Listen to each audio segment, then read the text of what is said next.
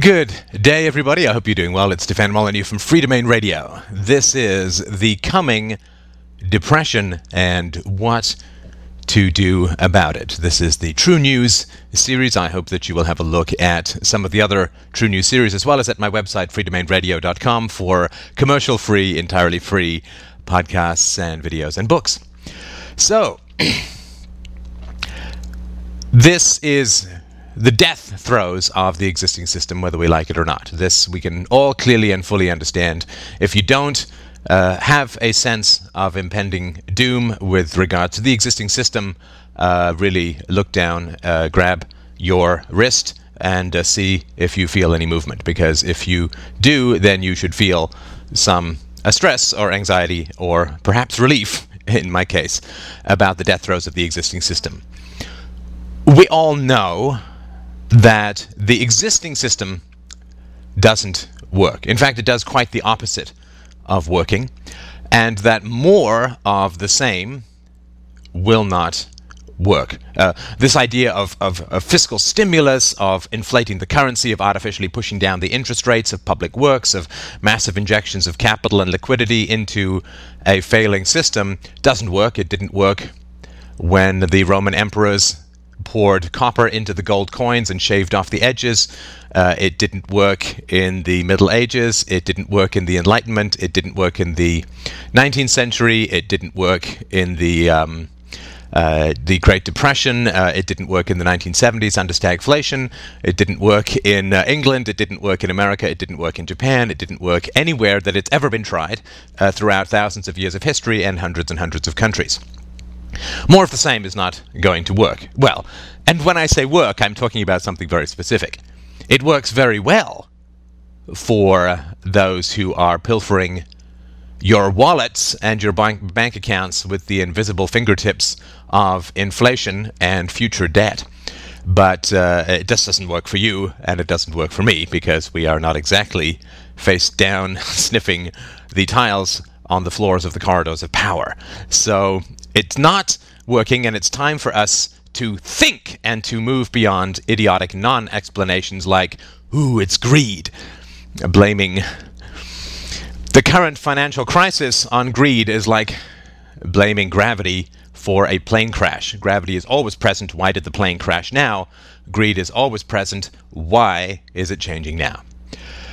And let's stop. I mean, the one thing that we can get out of this current financial worldwide disaster is we can finally let go of believing that we're riding this invisible pink unicorn called democracy. The statistics seem to be very clear that over 95% of constituent or voter communications with senators and congressmen were anti-bailout, and yet the bailout passed. And why?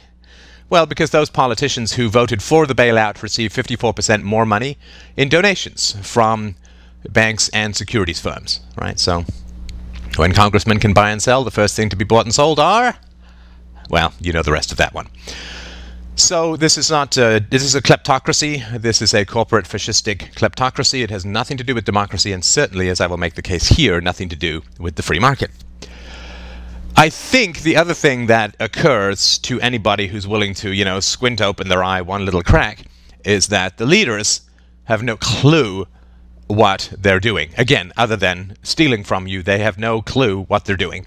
What was the original bailout money going to be used for? What was essential that we do immediately or face imminent collapse? Well, it was going to be used to buy up toxic assets, bad mortgages, and so on. And then the bailout bill was passed late last year. And, then it was going to be used for buying up stocks in banks. No, wait. We're not going to do that. We're going to use it to prop up consumer credit. And they have no idea. It's complete spin-the-wheel nonsense. It's like, what crap do I have to feed you today to keep stealing your money? They don't have any idea. Barack Obama was criticizing the bailout bill, and now, of course, more of the same. More bailouts, more intervention, more debt, more public works, more Keynesianism, which, of course, we'll get into a little bit later. They've tried in Japan since the 1990s, early 1990s, and now they are entering their 18th year of recession. So there is a very instructive lesson for us from the land of the rising sun and the falling economy. It when you hear economically literate people talk about bailouts and government stimulus and so on, all they're doing is bribe money. It's just bribe money, right? The system is collapsing, as it did in Russia in the 80s, and as the system is collapsing, the feeding frenzy begins, right? As the door to the treasure chamber comes down, everybody just grabs whatever they can, stuffs it in whatever orifice is handy, and sprints, maybe not even reaching back to grab their leather hat. We don't know. But this is because the system is collapsing. They'll invent whatever excuses they need in order to continue to steal as much as possible before it all comes crashing down. It's sort of like the end of Terminator 2 when he's in the vat, making all these faces trying to escape. This is what they're doing. They're just making sure that they have enough to retire on as the system comes down around everyone's ears. But hearing educated people talk about stimulus packages is like... It's like hearing the Surgeon General saying, well, the important thing to do is to bring back leeching in order to balance medieval humors. It's ridiculous. And what about the economists? Well, in November of 2008, John Galbraith, who is a very famous economist, claimed that maybe 10 or 12 of the country's 15,000 professional economists saw the crisis coming. 10 or 12 out of 15,000 professional economists. What can you say? What could you conceivably say? Well, of course, these economists are all statists and Keynesians to one degree or another, who may give the odd titular nod to the free market, but basically have their head up the asses of the state to the point where they're only breathing fumes. So this is not true, of course, of the Austrian school, which, in my strong opinion, has a powerful and noble tradition of predicting, anticipating, and explaining these kinds of boom-bust cycles all the way back since the early 1920s. And if you want to go to further descriptions back, you can go to John Stuart Mill and Adam Smith and other of the free market economists who knew that two things are required to cause a boom-bust cycle, and they're both related. One is to artificially push down the interest rates, and the other is to pump lots of fiat money into the economy. So, to compare these two theories, this is not a hard theory to understand. I mean, I've got podcasts on it. You can go to freedomainradio.com/search. There's economics feeds you can pick up, or you can go to Mises.org, look for this kind of stuff. It's like it takes about 20 minutes, maybe half an hour to familiarize with yourself with the theory. It's a lot easier than the theory of relativity, and it's somewhat easier than a theory of evolution. I mean, to compare, right? And this is so ridiculous as to why this remains completely obscure to just about everyone. Darwin's theory took about 70, maybe 75 years from, rough inception to let's say the Scopes monkey trial. About 75 years to gain some pretty common coinage in the world. This basic economic theory that artificially low interest rates and fiat currency, state-controlled fiat currency, is responsible for a boom-bust is completely unknown, has been floating around in various forms for at least a couple of hundred years, really refined in the last 80 years, and a Nobel Prize was awarded in the 70s, I think, to Hayek, for explaining this with reference to Mises' theory, von Mises' theory. Watching economics experts, this is what it looks like when you have half a brain when it comes to economics, and you watch these suited ass clowns on TV talking about that the way to solve the problem of excessive borrowing is excessive borrowing. You see, what this exactly like? Imagine that Barack Obama or some science expert comes on TV and he says, well, you see, God put dinosaur bones deep in the ground and misprinted them with carbon dating in order to test our faith, because you see, the world is only 6,000 years old, and unicorns bring the rain. That's exactly what it looks like. It's just a completely bizarre, superstitious mishmash of destructive and predatory lies. So you have to stop listening to people who tell you that the problem is the free market. What they're basically, free market simply means private property, no violence, like no initiation of force. That's all the free market is. Private property and no theft, no stabbing, no assaulting, no raping, no killing, right? Private property and the non-initiation of force.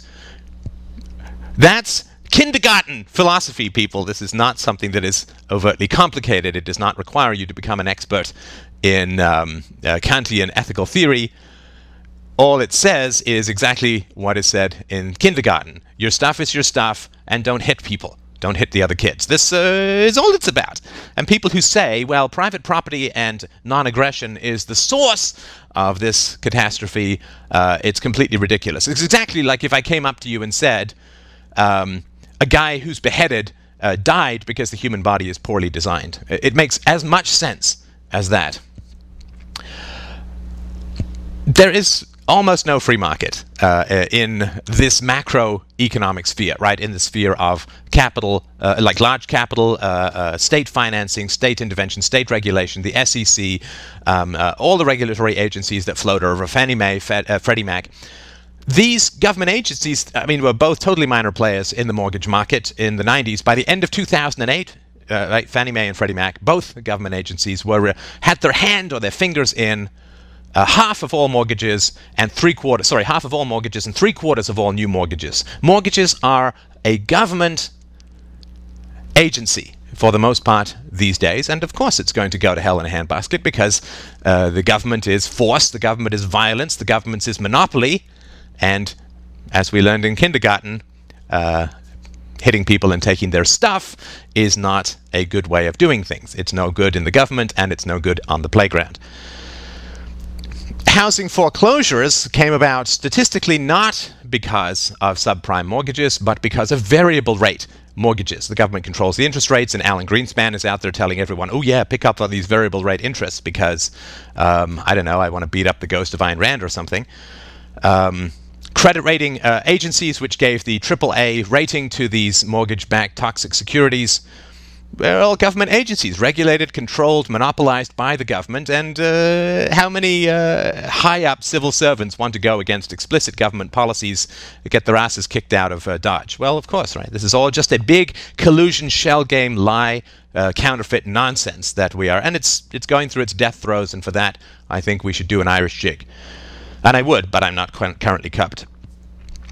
It is fundamentally and essentially, of course, it is the Federal Reserve that is to blame for the boom-bust cycle. This government creator and monopolizer of fiat currency.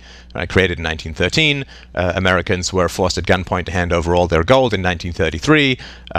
U.S. went off the gold standard in the 70s, any remaining gold standard. So it's all complete nonsense, right? I mean, it's just a bunch of monopoly money that is pretend money. There's nothing real behind it, and it is the ultimate power that the government has. It is more powerful than the military, it's more powerful than the police, it's more powerful than the prison systems, because it is the root of paying for all of those things. If you had the ability to type whatever you wanted into your bank account, you would be a confident asshole too, like our state representatives. So basically what happened was after 9/11, and for an entire year, when the mortgage rate was pushed down, for an entire year, it was at about 1%. Right now, I'm not going to get into a lot of detail about this because you can look at it, and also I would recommend a book by Tom Woods called Meltdown. It's a good explanation of this. But mortgage rate balances production across. Sorry, the interest rate balances production across time. So when the interest rate is low, the reason in a free market, the reason an interest rate would be low is because lots of people are saving and relatively few are borrowing. Right, that ratio. Right, if there are fewer borrowers and more savers, right, then the price of borrowing money goes down. Supply and demand. Right. And so if more people are saving, what they're doing is deferring consumption into the future. And so the market sends signals that says, well, interest rates are low, which means you can take on capital projects that will take a long time to complete, right? Like building malls or building factories, or, not stuff that goes directly to the consumer, but stuff that's in the capital infrastructure of the economy. You can invest in upgrading your farm machinery and all that. Why? Because the interest rates will remain low, and they will only slowly come up as people stop saving and start spending. Of course, people will start spending as a result of the investment in the capital infrastructure, which results in more at lower goods. This occurred in the 19th century in America, where it was something like you had to pay $65 to buy what $100 bought you a century earlier, in sort of the early part of the 20th century, because prices decline, right? When you invest in your capital machinery, it's to produce more goods for the same money, or less money for each good, and so good prices come down, people buy more. And then when people buy more, they stop saving and they start spending, and that means that interest rates go up, which signals people to switch their investments into the production of consumer goods rather than investments into capital goods. So it balances out beautifully in the free market. I mean, this is the wonderful excellence of the free market. But of course, when governments around the world, as they do, set interest rates according to political pressures and the need to pillage the helpless, poor, and middle classes, then all of this stuff gets completely out of whack. People are just basically blindfolded, injected with toad-based peyote directly to the brain and told to plan their economic futures. We're herded into the stock market through tax incentives, and it all just becomes complete nonsense. So when interest rates are artificially pushed down, everybody starts investing in capital projects, right? Which is housing and big infrastructure stuff. And what happens is then interest rates have to bounce back up artificially, as they do. And then what happens is these capital projects don't get completed, and this money is all wasted and lost, and so on, right? Mises came up with this excellent metaphor. I think it's a good metaphor, where he said, well, a guy who is going to build a house. Let's say he has X number of bricks, and he can't buy more. Let's just say. Now, let's say he thinks he has twice the number of bricks that he actually does. So he starts building this house, and it's got wings and extensions and extra floors and so on, right? And the sooner he figures out that he doesn't have enough bricks to complete his house, he can actually adapt and adjust his plan so that he completes the house with the right number of bricks. If he runs out of bricks, it can't get any more while the house is only half finished, well, he's got to trash the whole house. It's unlivable. This is what happens when you get wrong signals in a free market from interest rates, right? Interest rates are low, supposed to be no consumer demand, so let's invest in lowering the prices of things with capital investments, and that's, of course, if it's artificially pushed down and people don't know about it, then they get the wrong signals. They invest in capital projects, which they then can't complete because it's not deferred spending that's driving down the interest rates. It is a government artificiality. What else happened? Well, in between 2000 and 2007, more dollars were magically created by the Fed than for the rest of American history combined, and that is pretty substantial. So, even this supposed crisis, there were four major components to the economic crisis that were endlessly jabbered about in the talking head mosh pit known as the mainstream media. October 2008, 3 economists from the Federal Reserve Bank in Minneapolis showed that these four major scares were false. There was no decline in business and consumer loans. Interbank lending was, as they called it, healthy. Statistically, non-financial businesses showed no sharp decline in their ability to secure short-term loans, or called commercial paper, or sometimes it's help you cover payroll and so on.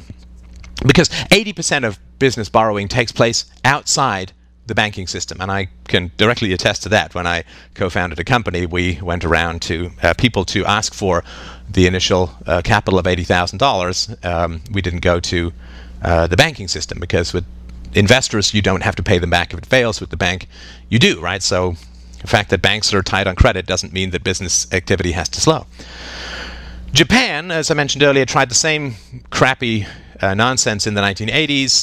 They had an inflationary credit expansion where the price of everything went nuts, particularly real estate, which, when the real estate prices keep going up, you keep drawing more speculators in who eventually get dinged badly. When this all crashed from 89 to 92, the Japanese stock market dropped from 40,000 to 15,000. Real estate prices dropped 80% in Japan from 91 to 98. During the 1980s, the Japanese governments launched 10, count them 10, fiscal stimulus packages costing over 100 trillion yen. Japanese governments did all the stuff that is being talked about in our crumbling and nonsensical system. What do? They pushed their interest rates to zero. They propped up prices and bad debts and bad businesses. They borrowed, they spent, they increased the money supply. They did all these public works and bailouts and all of the other crap that goes on here. And what was the result? Well, Japan hit an economic depression for, over a decade. And now it's in its 18th year. All right, this is an entire career can be wiped out by this kind of stuff. Some kid who's 25 is going to face 20 years of depression/recession because of this stuff, right? But so let's just talk briefly about how to understand this stuff. And I hope that you've been sent this by someone who knows more. Maybe you don't know as much, and we'll just talk about it very, very briefly. If all the fish in the ocean start to die, we don't say, gosh, I guess the sharks must be hungrier at the moment. Right? That would not be a sensible explanation, right? No, when all the fish in the ocean start to die, we look at the one element that they have in common, which is, of course, the water. When the economy as a whole starts to die, we don't say, gosh, profit seekers must be much greedier at the moment. No, because they've always been greedy. We look at the one element that the economy has in common, which is the money. The money supply, which is controlled, completely controlled, monopolized by the government, and is functionally and elementally a counterfeit scheme, which benefits, right? So when the government pumps more money into the economy, those closest, like think of it as a stone falling into a lake, those closest to the stone get the biggest waves, and everyone else basically just gets troughs, right? So when you drop all of this money, then those who are closest to the supply of that money, right, the banks, the financial institutions, and so on, they make out like bandits because they get all the extra money before the inflation hits. But the poor, the middle class, those furthest from the financial centers of power, end up with these terrible losses. Right? It's an absolutely predatory rape the poor scheme that we have at the moment, completely utterly evil, which of course is why it is collapsing, because evil it no worky, morally or practically. So there is no such thing as a free market in any way, shape, or form when the government controls the money supply. There is no such thing as the free market when the government controls the money supply. There's nothing magical about money or banking or financial institutions. They're just goods and services like everything else. When money is socialized, nothing is private. There is no such thing as private property when the money supply is socialized, because the government can steal the money in your bank account or the money that's under your mattress through inflation, right? Through just printing more money and devaluing everything you have. There is no such thing as private property when the money supply is socialized, right? When the money supply is communist, which is what Karl Marx said was the government has to control central banking, money supply. When the money supply is communist, there is no free market. There may be some vestiges as we see, but there is no free market when the government controls the money supply. Calling this fascistic state corporatism and control of the money supply some sort of free market because of a vestige of private property is like saying the Soviet Union was completely capitalist because a man could own a pair of shoes. It's not accurate at all.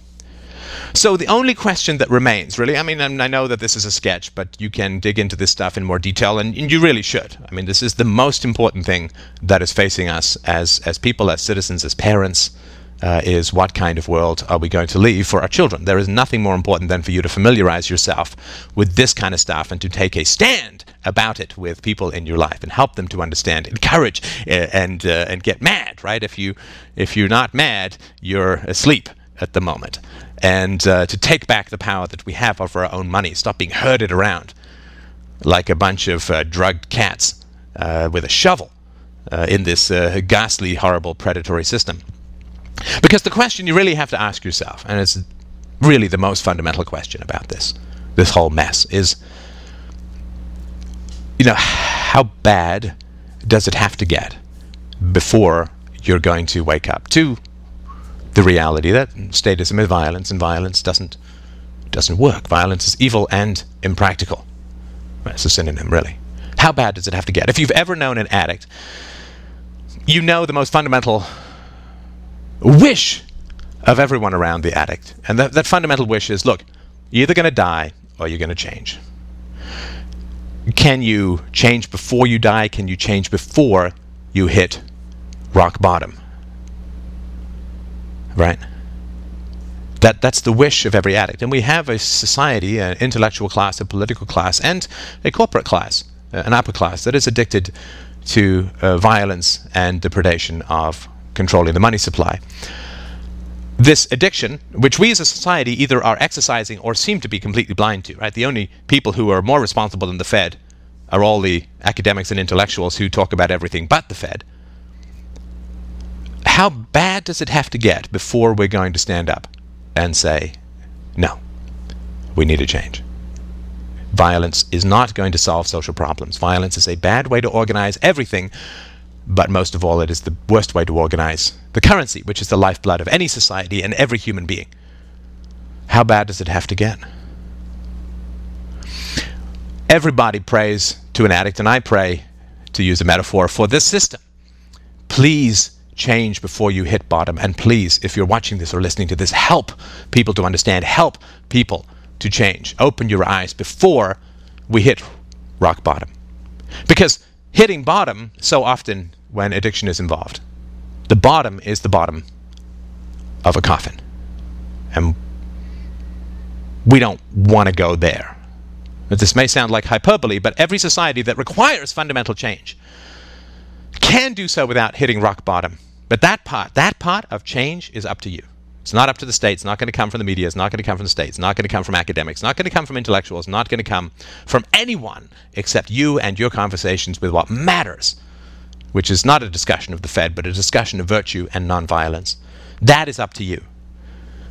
So the real question, the only question, the fundamental question is, will you see reason before it is too late? For you, for your society, for your children, for your family, for your friends. Will you see reason? Will you see virtue? Will you see truth before it is too late? After the collapse of the virtually identical fascistic Republic of the Roman Empire, the West fell into the Dark Ages, which lasted close on 1,000 years. After centuries of bloody, tribal, nationalistic, religious wars, the separation of church and state was achieved. Wouldn't it have been nice to have done so before, quote, unbelievers and heretics and blasphemers hung from the trees like rotten fruit? After the slaughter of hundreds of thousands, legal slavery at least was somewhat abolished in the United States. Wouldn't it have been nice to have done that through reason rather than bloodshed? The failure to see the causes of the Great Depression, which was state currency manipulation, not just in the US, but around the world, was a key factor in triggering and starting the Second World War. Without the Depression, you would never have gotten Hitler, because the middle class in Germany wouldn't have been wiped out. Right? When the system collapses, people go to militarism. That is inevitable. If people don't reason, think, communicate, and learn. Before communism was discredited as a theory, as a practice, 70 million people in the USSR, hundreds of millions of people around the world, died like rabid dogs. 10 million starved to death under Mao in China. 10 million starved to death under Stalin. The bodies are piled so high they obscure the sun from communism. Did we have to have that? No, of course not. If people think they don't have to learn through blood. Right? The blood either runs to your brains or out of your veins. There's really no other choice. You do have the chance to see reason and to speak about virtue and voluntarism and our opposition to violence, which we all have in our private lives and mysteriously vanishes when it comes to the public sphere, the sphere of violence, the sphere of the disorganized crime of statism. You have the chance to see reason before hitting bottom, and I'm telling you, you don't want to see the world from that place, from bottom. Because when you widen your eyes, the view and the future itself will change.